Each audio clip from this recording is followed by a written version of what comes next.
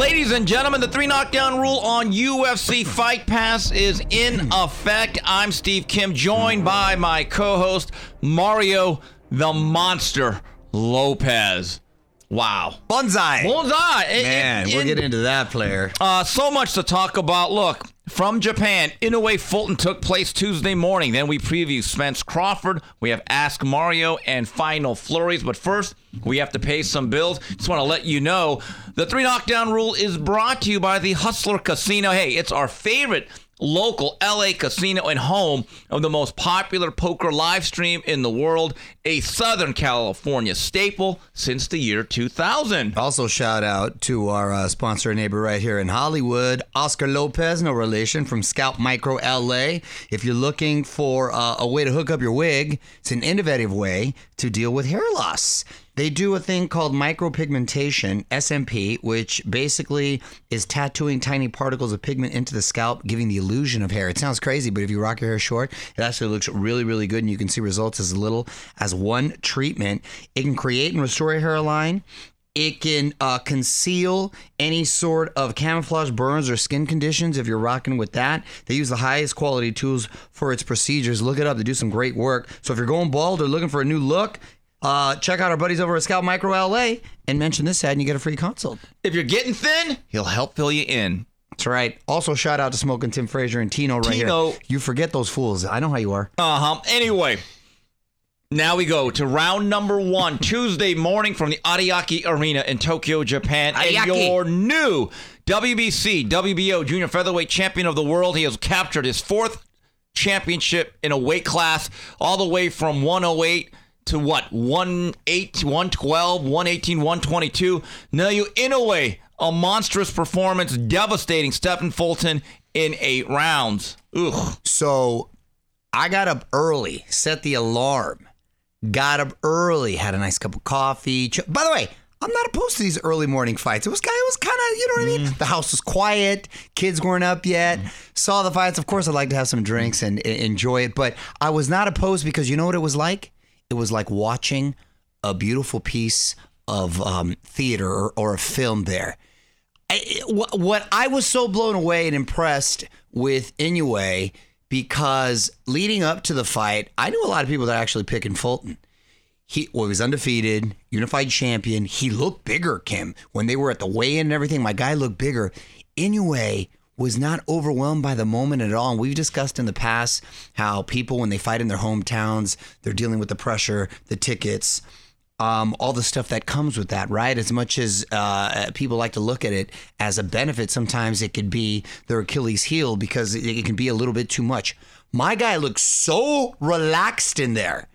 And the first round, both of them, you could just tell they're quick, twitchy, fast individuals, but Inoue's explosiveness, I think, was the key factor. And I don't even mean so much with his hands, but with his feet. The way he closed that distance, the speed, the accuracy, the footwork, I think took Fulton by surprise.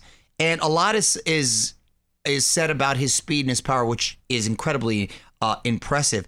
But my guy's boxing IQ, he could box his ass off. The way he was stabbing that jab to the belly the whole time and working that belly, working that distance, gauging that distance. And he started to measure and when he started letting his hands go in the work inside defensively, he did a beautiful job. A guy like Fulton, for him to dominate, and that's what he did, was dominate in that fight. Show the quickness with his feet to get in and out. I know they're starting to make sort of Pacquiao-esque comparisons, and that example's been used before, but this is the closest example I've seen. And not just because he's Asian and he's moving up in weight classes, but the combination of his fast hands and feet and the power that he brought with it. And to do it to a level of opponent like a Fulton, correct me if I'm wrong, but my guy's just beaten 10 world champions and he's had 18 title fights. And I think all those are knockouts. It was so incredible. Outside of Canelo, I don't know who has a better resume right now than Inoue. And with all due respect to Spence and Crawford coming up this weekend in this whole mythical pound-for-pound list, my guy's going to have to do something really dramatic, one of those fighters, to upset this dude, because this dude is far and away number one pound for pound. In my book, I was really impressed. It's not how we've discussed in the past. Just winning, it's how you win. And that was a really impressive, dominant performance. You know, you bring up Pacquiao. I think he's actually more technically sound than Pacquiao. He is. Pardon me. I should have mentioned that. Better balance. Not just better balance, too, defensively, too. Yeah. Where they are in their career, I do. He is more, he's got his arsenal is a little more equipped than Pacquiao's was at this point. His arsenal, and you talk about offensively, both hands up and down, jab to the body, which ended up setting up the right hand over the top. Beautiful. And he outboxed the boxer, and he became the bully as the guy moving up from 108 to 112 to 118 to 122 in his first fight. Keep this in mind. He had no tune-ups at junior featherweight, and speed is power. He was destructive. His twitchiness, and that's the thing, the explosiveness and the way he closes his distance. He was able to be destructive. And when I started landing, I saw his nose blood. I was like, man, he closed it earlier. If he would got me thinking, if he was a welterweight or a junior welterweight, we'd be talking about him. I mean, we're talking about him now, but I mean, the world would be talking about him at a whole nother level. It's the way I felt about Mark Too Sharp Johnson in the late 90s. And Mario, you take a look at Inoue, the thing that he does impressively well is that it's not just speed, he's so compact. There's no wasted motion, and he does as good a job as any fighter in the world today at turning over his punches and hitting right with the barrel of the bat. None of his punches are slaps. They're not cuffs. I mean, he is turning them over with so precision. And I've always said his torque is so impressive, the way he's able to kind of turn on everything, like you said, and he is so well balanced. But he also is so savvy in there with his feints, and he didn't fight or bite, I should say, on any of Fulton's feints.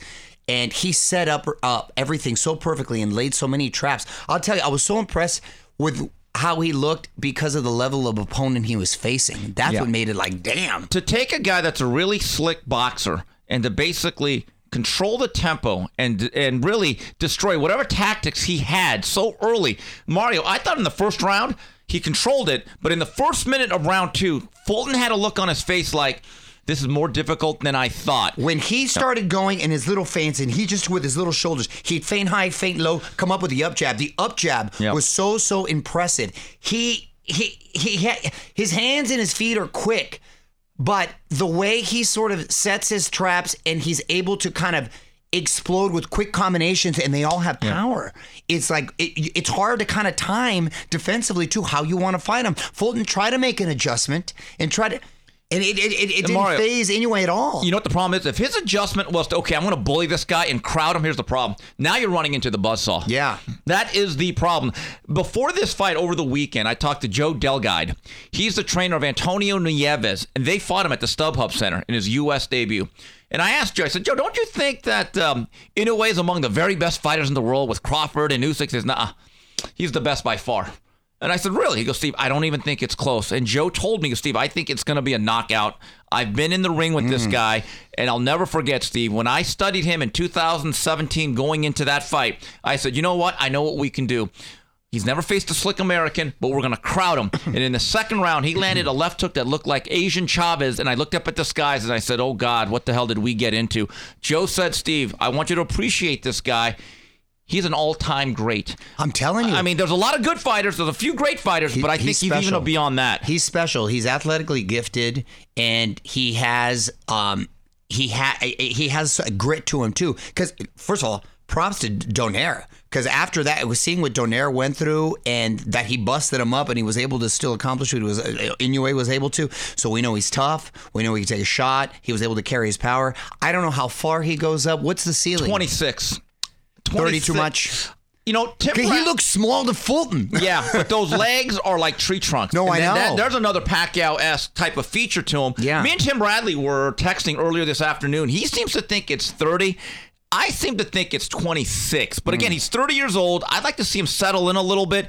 Mario, you mentioned the first Donaire fight. The greatness of of Inoue is this. Not only did he survive it, he evolved from it. In that fight, I thought he was a little bit upright defensively. Now he's actually slipping, rolling, and countering. I like the way he's kind of... He's parrying his punches and just kind of being jittery with his little feints. He's got a check hook. He's got the pull counter. Yeah. He's got the catch and counter.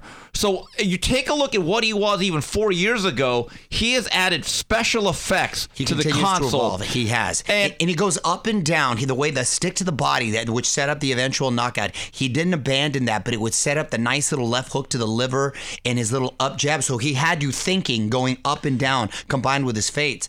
And the speed, the power... mindset. The mindset. That's a dangerous recipe, man. That's a dangerous and I give Fulton there. credit. Look, he tried his best. The one thing was, when people compared this to Hopkins Trinidad, I said, here's the problem. That's a weird comparison. Well, it's the Philadelphia thing against a smaller, more powerful, popular fighter. Here's the variable. Hopkins was a real puncher at 160. Coming into this fight, Stephen Fulton had over 20 fights, only 8 knockouts. And we have to understand the way this fight was perceived. We always think of athletic fighters as being slick. I actually thought Inoue was much slicker than Fulton. Absolutely. And Fulton, the fight where I said Inoue could really make some hay was Brandon Figueroa. When Figueroa smothered him and really laid a lot of leather, I said to myself, I know of a little Japanese guy that's much sharper and quicker. Does not have the size, but I know his delivery system is much more efficient. Also, early on in Fulton's career, and again, a lot can happen, guys mature. Adam Lopez, our good friend from out here, he buzzed Fulton with the left hook. And I said, you know what? Blue Nose is not a great puncher. And if you do not have great punch resistance and your own power, Mario, who holds this guy off at 22 to 26? I know. Well, in credit to Fulton, because he did improve since all those fights, too. And he did look really good. And like I said, a lot of people had him still winning. But that was a world-class affair. And the champ, or the new champ, I should say, looked very impressive in his victory. Looks like he's only getting better. Also on this card, from the land of the rising sun, a successful title defense for Cuban Robezi Ramirez, who keeps his WBO featherweight title by knocking out Satoshi Shimizu in 5 rounds. And Mario, now we look ahead. This weekend, the fight is here from the T-Mobile Arena in Viva Las Vegas on Showtime pay-per-view. It's the one we've been waiting for the undisputed welterweight championship of the world, Errol Spence against Terence Crawford. Man, I'm mad because I was going to go. Now I have to work. So it's killing me. I'm obviously going to still watch. You got bills to pay. I wanted to be there. I'm glad it's finally happening. Obviously, we wanted it to happen a few years sooner, but I still find this fight intriguing now, even this couple years later from its peak, because they're a little older, and I think being a little older benefits Spence. But Spence, of course, is coming off of that big accident. He has fought, though. Detached retina. Cannot forget that. We can't forget that. He is a big welterweight, though, and he is a southpaw, and he doesn't know how to lose, and he's figured out ways how to get it done. But he's going up against a guy who most people have him, I don't know about most, but a lot of people have him as their number one in the pound-for-pound list, who I think is incredibly talented, ambidextrous, probably the best switch hitter I think I've ever seen, to be honest with you. Agreed. And he's got a mean streak to him. That's another dangerous dude right there. And I love me some Terence Crawford. Actually, I do like both guys. And I think Crawford is great at making adjustments. So even if Spence is having some success early on, Crawford has shown through his fights in the past that he's been able to make adjustments, find his opponent's weaknesses, and capitalize on them. And God forbid he gets him hurt, he gets him out of there. So with that said, I lean towards Crawford, but it's not a gimme fight by all means. Yeah, I lean towards Crawford, and I like Crawford in this fight. Slight lean or a Fat Joe lean back? Well, look, it's he's a big, strong kid right in front of him right there. I'm not saying anything's going to be easy, but I'm leaning towards Crawford to if I was a betting man. But I don't think you can count Spence out, but I do lean towards Crawford to kind of fight away. But I think it is interesting because, like I said, Spence himself, too, he doesn't know how to lose, and he's a strong kid. He's a strong kid and a southpaw. Taking a look at this fight, Errol Spence 28-0, 22 knockouts. Terence Crawford 39, a lot of power. 39-0, 30 knockouts. That's a lot of power too. Here's a variable. and I think it's going to come into play just like I did, and it's a variable. It's not the reason why. But Stephen Fulton, coming into this fight on Tuesday, hadn't fought for over a year. Yes, the inactivity, yes. Errol Spence has not fought since April of 2022 when he dispatched of Vordanis Ugas. I think Crawford actually fought in December against David Avanesian. I'm not saying that's going to win or lose the fight, but I generally like the guy, all things being equal, who has fought a little bit more recently. Here's what I think. The delay, believe it or not, even though Crawford is now 35 years old, to Spence is 33. By delaying the fight as long as they have, Team Spence has allowed Bud to grow into being a legitimate welterweight. In fact, all his welterweight championship fights have ended in a KO. Now, you take a look at the lifestyle, everything that you looked at with Errol Spence, a lot of physical problems, health problems. He's the fresher athlete. I think he's been better preserved with the cleaner lifestyle, and now strategically, he is the more adaptable, versatile guy. I think he's a little bit longer. So with that said, I'll go out on a limb. I say KO 10 for Bud Crawford. Oh, with the KO. Putting it out there. With the KO. I like that. Bold. He's a vicious, vicious finisher. I just said that. The most I love vicious. That. No, most vicious. I agree. He's great. You know, the only reason I don't know if I'm calling a KO, which I'm not going to be surprised, is because of the southpaw stance, because of the length, because of the size, because he is a big kid. Spence walks in there a lot heavier than his welterweight weight class. So I'm happy it's happening. I'm glad that it's happening at welter, because there was a minute all the marbles, there. It had to. And it wouldn't have been the same. It wouldn't have been the same. That's what I'm saying. But for a minute there, I didn't think it was going to happen, because I didn't think Spence could make that weight anymore.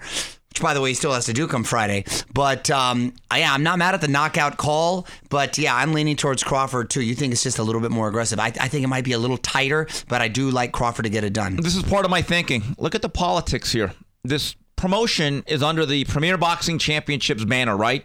And now Crawford's basically coming on as a freelancer. Right. Errol Spence has been with PBC and Al Heyman his whole career. Okay, so let's take a look. Boxing can be very, very political. People have their loyalties. Now, it was announced today that the referee is Harvey Dock. Thumbs up. I think he's the best young world-class referee in the sport. We are in good hands. The judges were also announced. Tim Cheatham, David Sutherland, and Steve Weisfeld. So is the fix in, but for who? What fighter? Again, I said, look at the politics. Look at the politics. So if those are shade. I don't conspiracy theories, but like they've had some questionable calls. Yes, I would say that they have. And again, and we're going to deal with this a little bit later in the show. But fighters fight for today.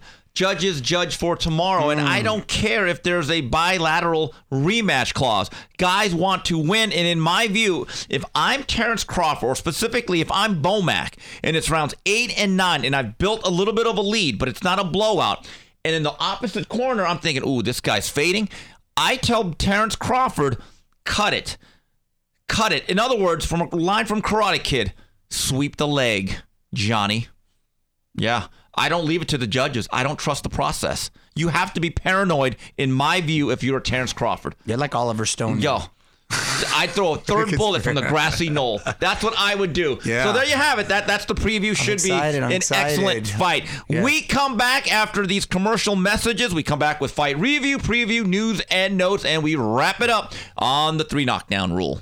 This podcast is sponsored by LA's very own Hustler Casino, home of the most popular streaming show, Hustler Casino Live, which will be celebrating 2 years on August the 3rd. And make sure to vote for up to 9 of your favorite poker players for the epic All-Star Game on August 9th. Go to hustlercasino.com/All-Star to vote.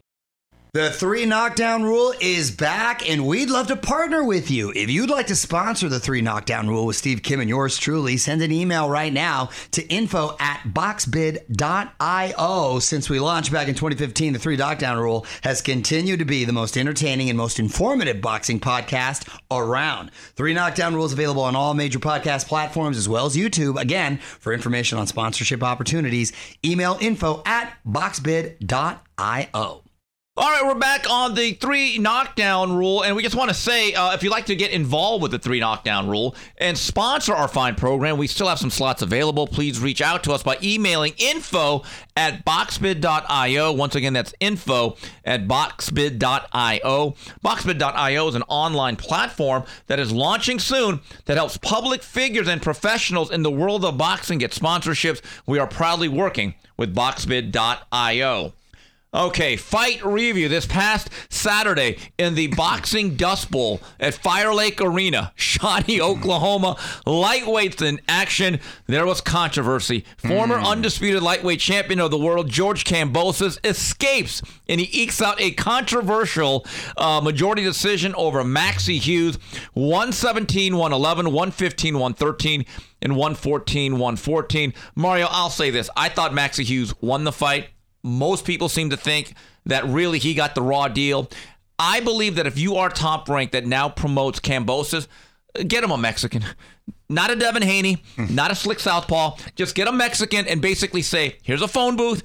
You guys throw punches. Because even with the win, you have to rehabilitate the image of Kambosos. But with that said, Mario, every time there's a bad decision, people start coming up with these new ways to solve it. We need 5 judges. We need 7 judges. No. We need guys watching TV. We need guys from the telescope watching from above the ring.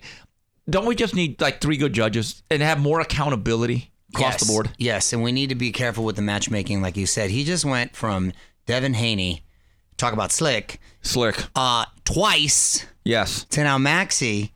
And I don't know why. Maybe he thought, okay, it was an elimination. That's the problem. Well, I know, yeah. and then I'm sure he justified it by saying, okay, after Devin Haney, he can't get much better than Devin Haney. But clearly, that style is like kind of all wrong for us. You know, I'm a little biased just because, full disclosure, Kambosos was training out at Brick House. Scrappy guy. Scrappy. I like him as a person, right. And I got to train with him a little bit, and he was really cool, and I like his style, and he looked great against a T.O.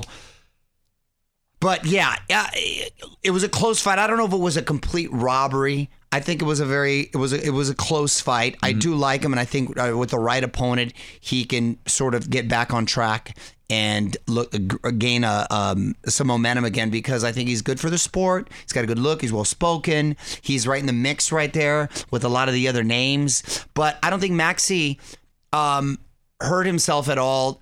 He's sort of in the mix, and now with this sort of controversy and buzz, his value has risen as well. So, even though sometimes when you don't get your hand raised, your stock still raises. Right, but again, styles matter. Mario, on the co-feature of this ESPN card, Keyshawn Davis, bright young blue chip prospect with a 10-round decision over Francisco Pantera, 100-89, 99-90, and 100-89 again. Look, Keyshawn looks sharp. It was solid. How about that little clip I showed you? Oh, no, he's good. Boom, with that counter right hand. No, he's good. Look, he's got a lot of tools, and Top Rank believes he's one of the foundational pieces of their future, but I'm not going to lie to you, and I've been high on him. I feel as though against the Pantera, you got to stop the guy within 6 to 8 and really leave that impression, and I say that even though he only has 9 fights, he wants to be in a world title fight before his 13th fight. So here's my question. And again, I know I harp upon this, and I'm never going to stop, so don't even ask. But when he has 9 fights, and he's been a pro for over 2 years, and he had that Olympic break when they rescheduled Tokyo. So that mattered, okay? He's only 9-0, and he's going to be coming up on his 3rd year as a pro pretty soon. Did you know that De La Hoya in his first 12 months had like 11 fights, while Mayweather, when he turned pro in 96, had 12 fights in 12 months?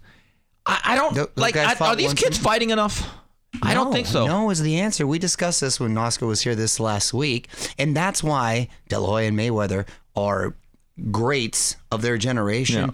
They had a strong amateur background, good pedigree, and were active. Were incredibly active, and they didn't get into the politics of the sport or worry about who was in their ear. They fought. They sort of surrendered that to their promoters, and that's why they were able to fight for so long and create the legacies they have. Look, it's one thing if you're at the level and experience and age of an Errol Spence and Terence Crawford, who for years have been fighting twice a year. But Mario, when you are a 23-year-old prospect, it is different. Okay, that's the variable. Moving on to news and notes. Well, speaking of which, I actually like to hear this. Jared Big Baby Anderson, you were impressed by his last fight against Charles Martin. He's coming back August 26th on ESPN. That's nice. I like that. I do like that, especially for a heavyweight. Nice. And that's just going to be the ode to the heavyweight explosion cards of Cedric Kushner, because Efe Ajagba and Bakbador Jololov will be on this ESPN card. Also, I like this fight. September 15th from Corpus Christi, presented by Top Rank on ESPN. One of my personal favorite fighters. Hard luck. Joet Gonzalez has to take on Venado Lopez for the IBF featherweight title. Joet Gonzalez is like the Obakar of the modern day feather. Remember Obakar? Of course. I mean, really great prospect out of Detroit. Only problem was he had 3 problems. It was Felix Trinidad, Oscar De La Hoya, Ike Corte. Yeah, sometimes life ain't fair. Yeah, that's tough. Mario, put on your matchmaking hat. Devin Haney, right now, as we speak, and it could change by the time we even go on the air. What's the legal matter? All right, so the WBC basically has given him a deadline to either defend his title against your mandatory or move up and face Regis Prograis. And now you have Shakur Stevenson, hungry, young, talented guy saying, hold on, I want to get in line here. A lot of talks of Haney taking on Regis Prograis at 140 for the belt. Okay, my question is this. From the aspect of Devin Haney, what would you do if you were managing him? Staying at 35 to fight Shakur, or would you rather fight Regis at 140? I'll stay up and I'd fight Regis at 140. I think Shakur is the cream of the crop in that division, and I think Haney has been killing himself and continues to kill himself to make that weight. I think he'll have his legs under him, and he'll be that much stronger and a little more sturdy. And I know I don't like to judge anyone by one performance, but based on the last performance of Regis, and I like me some Regis, and we talked about though. Let's be honest, he struggled. Well, that's what I'm saying. Then I think that his chances are better against a Regis than they are against the people at the lighter weight class, at the lower weight class. If it makes any sense, do you agree? Yeah, I do. From a pure fan standpoint, let's say just as a Joe fan, as a guy that wants to pay tickets, would you rather see Regis against Devin or Shakur Stevenson against Haney? I'd still rather see Regis. I'd still rather see Regis. I think it's more fan-friendly. Yeah, it's more fan-friendly. I'd rather see Shakur against like a Tank, to be honest. If they're going to stay at lightweight, I'd rather see that fight if I had to put my promoter hat on. In terms of pure entertainment value, where things can happen and guys can get knocked down, look, Shakur Stevenson shuts you out. He just vanquishes whatever you do. He thwarts you, okay? Regis hits you, and he can be a little bit vulnerable. And like you said, part of me is actually very, very curious to see how does Devin Haney do with an extra 5 pounds on his backside. I think it actually helps him tremendously. A lot. I really do. I think it's going to be a huge difference. I think he's a better fighter for it. All right, well, that's it for this segment. When we come back, we wrap it up on the 3 knockdown rule with Ask Mario and Final Flurries. This podcast is sponsored by LA's very own Hustler Casino, home of the most popular streaming show, Hustler Casino Live, which will be celebrating 2 years on August the 3rd. And make sure to vote for up to 9 of your favorite poker players for the epic All-Star Game on August 9th. Go to hustlercasino.com/All-Star to vote. Shout out to our boy Oscar Lopez, no relation, from Scalp Micro LA. His company offers a unique and very innovative hair loss solution for men. They specialize in a pigmentation known as SMP.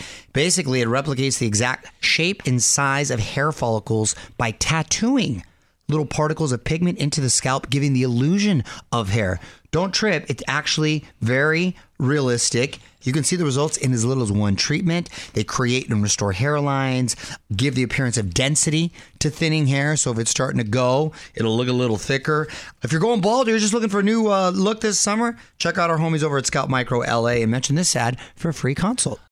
And we are back on the 3 knockdown rule. Mario Lopez, Steve Kim, talking all things boxing. Now we go to the Ask Mario segment of the show. Here's one from Hamed. Don't know if he's the prince, but he says, if Fulton and Spence win and beat Inoue Crawford, who was the pound-for-pound king, Usyk is still more accomplished than both, but have been highly inactive. Okay, here's the thing. If Fulton and Spence win, well, I don't know. Fulton didn't win. So he's kind of out of that mix. So let's say Spence beats Crawford. You're still saying he's not over Inoue, obviously. He would have to knock out either fighter, Crawford or Spence, in my mind, would have to have a emphatic dramatic knockout. Early, too, by the way, in my view.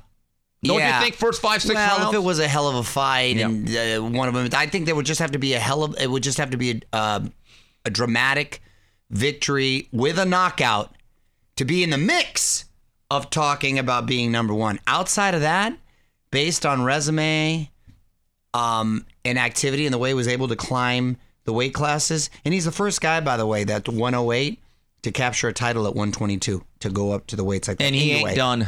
No, he ain't done. That's what I'm saying. So he's making history. He's doing this against undefeated unified champs.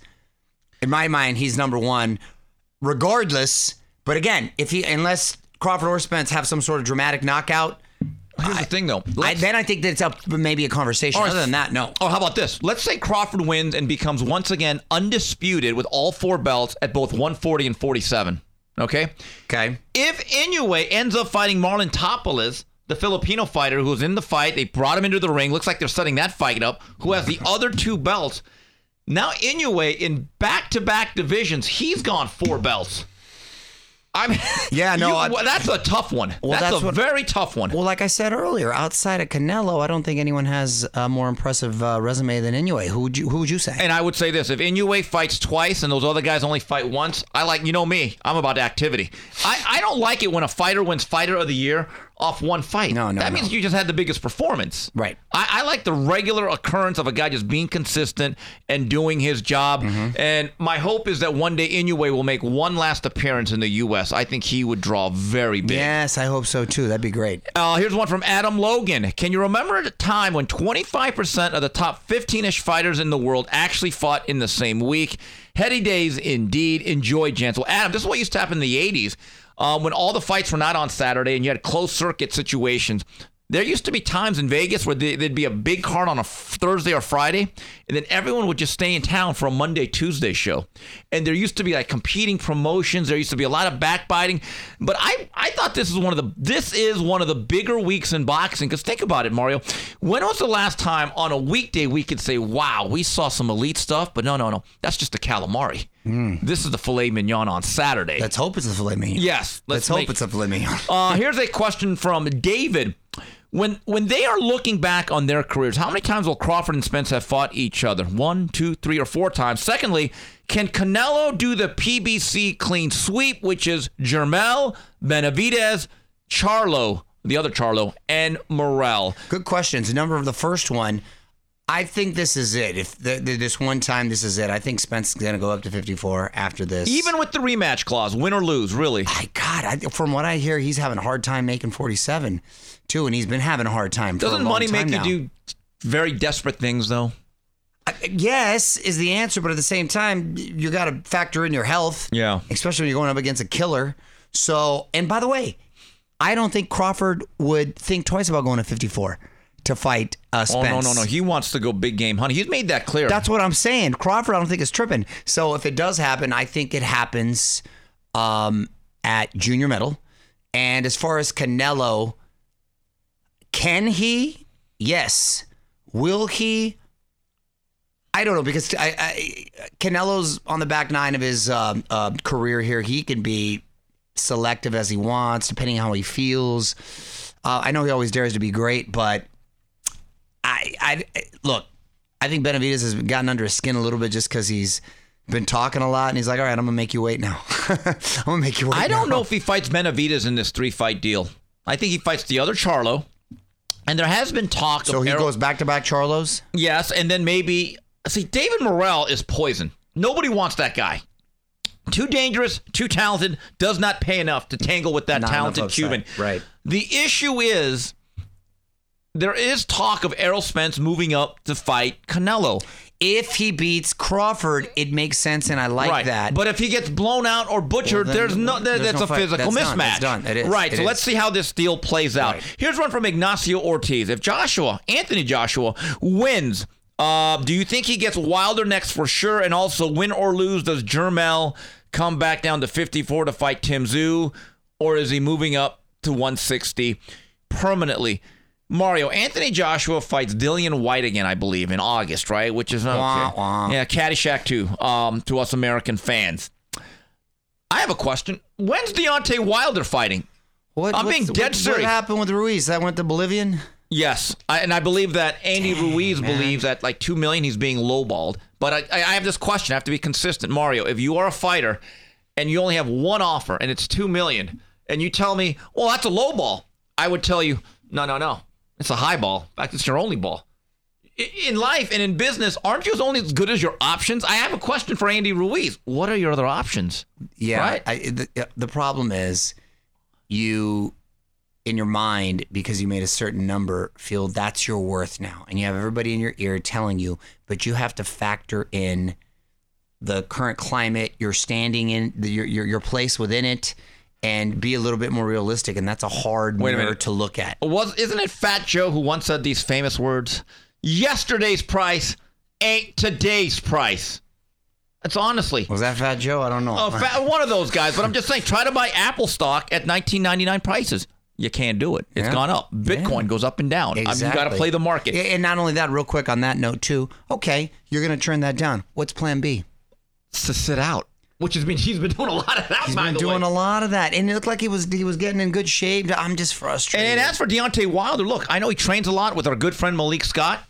He's the most trainingest heavyweight I've ever seen that never fights. I know he don't get heavy. He doesn't. But here's the thing: you got to fight once in a while. Look, and I love Malik, and I think he's got great concepts.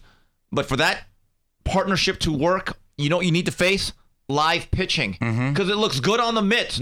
You got to actually see how does this work in real live competition. So we got guys dying on the vine here.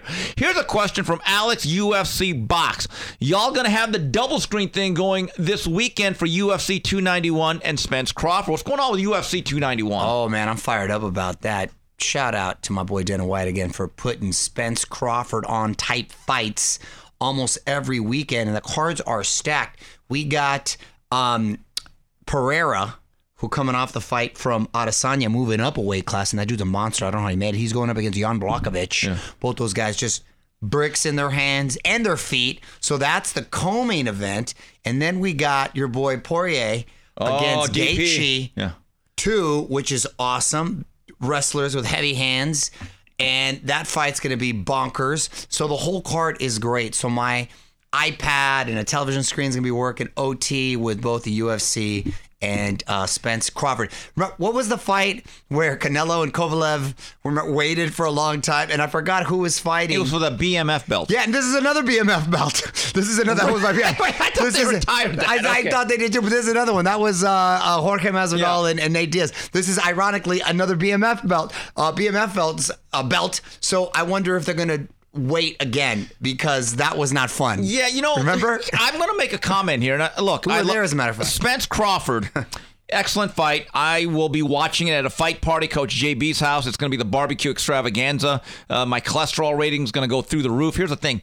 Once again, I have to give UFC credit, and this is one of the things I have with boxing. Spence Crawford is one of the best fights of the past 5 years. The undercard. Not saying it's Butterbean and Mia St. John, but it is a far cry from Revenge of the Rematches or Don King, Star Spangled Glory. Now that's a man, more dynamite for the dollar. I remember that fight poster. They were all like this. Yeah. Remember? I love that fight poster. Look, and I understand that there's a budget. And in boxing, 98.5% of that money goes to the main event guys. But come on, Mario, throw me a bone, man. I mean, come on, Mario. Be honest. And you wonder why? Look, we've discussed this. You go to a UFC event, people are there from the preliminary. You know fights. what Mark Ratner told me? Packed. You go to a fight, you know how it is. Mario, they stumble in towards the main event. During Garcia Tank, when did you walk into the arena? And you were there. You were there for a few hours, but when did you actually sit in your seat to watch fights? About 30 minutes before the main event, right? Come on. Yeah, I was in the back of the bar. You didn't miss much. I know. I was watching. I was watching it on TV. You don't do that at UFC fights. Mark Ratner, who now works for UFC, who used to be the beleaguered Mark Ratner when he was the head of the Nevada Commission for years, still a good friend of mine. When he first got the job with Dana White, he said, "Steve, you know what's amazing?" Because he called me and he goes, "I did a show in Toronto at UFC." He goes, "You're not going to believe it." I go, "What's that?" He goes, "We opened the doors and there's a line out." He said, by our second bout of like a 10-fight card, so this is at least 2 hours, 3 hours before television, 2/3 of that audience is there and they're engaged. Kim, they're there for 6 hours. Yes. 6 hours sitting down right there and still with enthusiasm because I've been there at some of those fights. One of my favorite lines, when you go to a boxing pay-per-view undercard, you could throw hand grenades into the audience and no one would get hurt. That's just kind of the reality. Yeah, I went there. That's cold as ice. Cold as ice, but true. That one. Yeah, but true. Saving that one. Mario, final flurries. You know what? For this one, I was not bored, so you did not have to wake me up before you go. I enjoyed the Wham documentary on Netflix. Thumbs up. You know what? I'm glad you did. A couple other people that are in our era, our generation, they didn't like it so much. I go, come on. I thought it was heartwarming. I thought it was fun. They could do a whole nother documentary just on George Michael's. Hold on a second. Just on George Michael's solo career, and that's when he started getting into his shenanigans. But my takeaway was, damn, George Michael, aside from having an awesome voice, my guy was really talented. Yes. To write Careless Whispers at 19 years old. That's amazing. Bro, you got to be someone's daddy to write that kind of song. And he wrote that at 19. And I took away, I was like, wow, he's incredibly talented. And he had 3 number 1 hits in that one year. He would have had 4 with Last Christmas, but that little We Are the World song ended up becoming number 1. So he's incredibly talented. And Andrew Ridgeley is a really good guy. What a partner. But like, he wasn't bitter. He wasn't angry. He was like, you know what? My friend is... my friend is incredibly talented, needs to be on his own to do his thing. He's like his own little Michael Jackson. Like, he needs to do... And he was supportive. You know what I mean? And he just kind of... I don't know what he did, to be honest with you. No, he kind of went into the private life for the most part, outside of doing like some Formula One car racing and make some appearances. Yeah. And I'm going to admit it. I liked Wham Rap. They had bars. I kind of thought it was a catchy tune. No, they had some cool songs. I really like them. So we're gonna talk about some documentaries right now. So we saw that one. Did you finish seeing the American Gladiators? Oh, I was all over that one, bro. First of all, they could have brought that down to like 2 episodes. That didn't need to be 4 episodes. Come on, they stretched it out a little bit. Nitro was rolling, That's my bro. guy, Dan Clark. I used to live in the same block on him on Arch Court in Studio City. Dude, I'm 19 years old. That fool's like 25, and he's out here partying, doing drugs, and on steroids, this and that. You don't think we partied back in the day and got down? We had fun. Thank God it was before pre-social media, but we had a lot of fun. Dan Clark and I. And he was probably the standout on that. He wouldn't do the ESPN one because he hates John Ferraro. Yes, when I walked away, dude, the Elvis dude. You know what I walked away with that? They wouldn't do that show now. How could you do that show now? It was incredible. As a kid, I didn't realize it's an incredibly violent show, and all the injuries that they had, and they had no backups, and they would self-medicate. Dude, self-medicate. And then when they were on tour and stuff, it was like, damn, and they didn't make any money. It was like, oh, you walked away kind of like impressed and sad and like, damn. It is kind of sad. It's incredibly sad. Because they didn't have anything. When you have cereals made over you, action figures, coasters, and cups, and you find out, how much did you get? Not a damn thing. Hey, that's what happened to me on Save by the Bell. Right. Save by the Bell, same thing. And that's what I got. Not a damn thing. Donut. Yeah. Nothing. After all that, because you're young. We were younger than those guys. And desperate. Well, I just young didn't know. You know what I mean? It was a Saturday morning show. Nobody knew. And now when you hear later that they made millions of dollars and all this stuff, you're like, oh, damn. You know what I mean? So, but I'm not bitter at all for the time. But you look at other examples, and sometimes when it's your first thing and you're happy to be there and have an opportunity, you don't have the foresight. And by the way, you don't have the negotiation.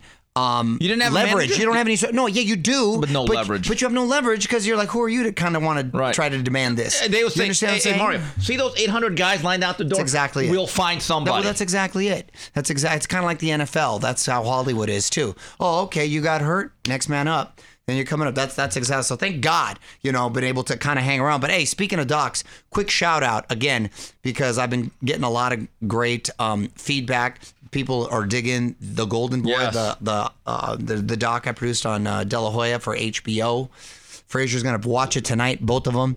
And you saw it, Tino saw it. Everybody's real happy. And the LA Times people, they gave us a lot of great reviews. For some reason, if you haven't seen it, it's incredibly raw, real. Check it out. You can stream it now, both episodes on Max, called The Golden Boy. I don't want to give away too much because I know people have not seen it, but what Oscar revealed about his gold medal story and the true dynamic of his relationship with his mother, I think was very, very interesting. There's some poignant stuff in there. Yeah, also, I mean, you'll laugh, you'll cry, you'll cringe. Because when that lady lawyer says, Mr. De La Hoya has said since his encounter, he's been with 500 more women. Now on part 2, I'm like, oh, my God. I was like, whoa. That lady lawyer. Yeah, whatever her name was. It wasn't Laura Gloria Allred. It was some other one, okay? So I don't know her name. Hey, I was there during that era. He might have been conservative with that number, 500? To be honest, by the way. Because thank God there was no social media back then. Yeah, but I think it's very good. It's the type that I'm just telling you. First of all, you don't have to be a boxing fan or a De La Hoya fan to enjoy it and appreciate it. You're exactly right. Even my wife, well, now she's a fight fan, just hanging out with me. But prior to that, my mother-in-law, they didn't even watch boxing, but they just said from a human aspect, and you can relate to it on many different levels. So great, thanks. When you did all the interviews with the panelists from Joel De La Hoya Sr. and the son and everyone else, the sister Ceci, who's the most interesting person outside of Oscar? His whole family was, I thought, interesting. The kids sort of broke my heart with how that came to be, but you'll see why, and I don't want to, again, give too much away. I thought his brother did a really good job. Yes, I like Joel. I like Joel a lot, and I happened to run into him at Wild Card the other day, and I told him he did a really good job. He is a good guy. His dad, I wasn't surprised by, because his dad's like my dad, and that's just Oscar and I are exactly the same age. Love what he said at the end, though. Yeah. He criticized his son, but with love. Yeah. And I think that was different. What he said about, hey, my son's career was good, and I won't want to spoil it, but there was a softness to him. Yeah, I've always thought he was a little harsh towards Oscar. Yeah. And Oscar explained it last week, but I felt like the father now finally realizes my son did it. I'm good with him. Hell yeah, man. I mean, he was one of the last greats and stuff. So I think just from a family perspective, and people can relate to it in some capacity. So check that out if you haven't. All right, and finally, your L.A. Chargers. It's still funny saying L.A. Chargers. That's right. Get used to it, player. Yeah, so get used to it. My boy, Justin Big Boy Herbert. Yeah, cancel the PayPal campaign. He's good. The GoFundMe campaign does not have to go. That is your quarterback. Maury, I'm going to say this right now. The Chargers, if they do not make the playoffs and win a game or two, I would fire Staley. I think if they stay healthy, they're as good as any roster in the AFC. Well, you're, words to God's ears. When I talked to Herbert, I had him on my show not too long ago. He really likes the coordinator, the guy that came over from Dallas. Yes. Kellen Moore. Kellen Moore really likes him. Everyone's healthy right now. We seem to be cursed. I hope Austin Eckler's happy. He is so good. And he's good, right? Isn't he kind of underrated? Very. That dude's good. He had 107 catches. Yes. And 1,000 yards rushing. That's what I'm saying. And he's making minimum wage. John Spanos told me he's the strongest dude on the team, pound for pound. Oh. Well, no, I'm saying, and he's a little dude, and that's my point. And he's like a little truck. But I hope they value him. I know the whole running back. Oh no, he's thing. happy now with the situation. He is? Are we sure? That's what I was told. There was a whole running back Zoom call. I guess how it ended. It ended up ending well.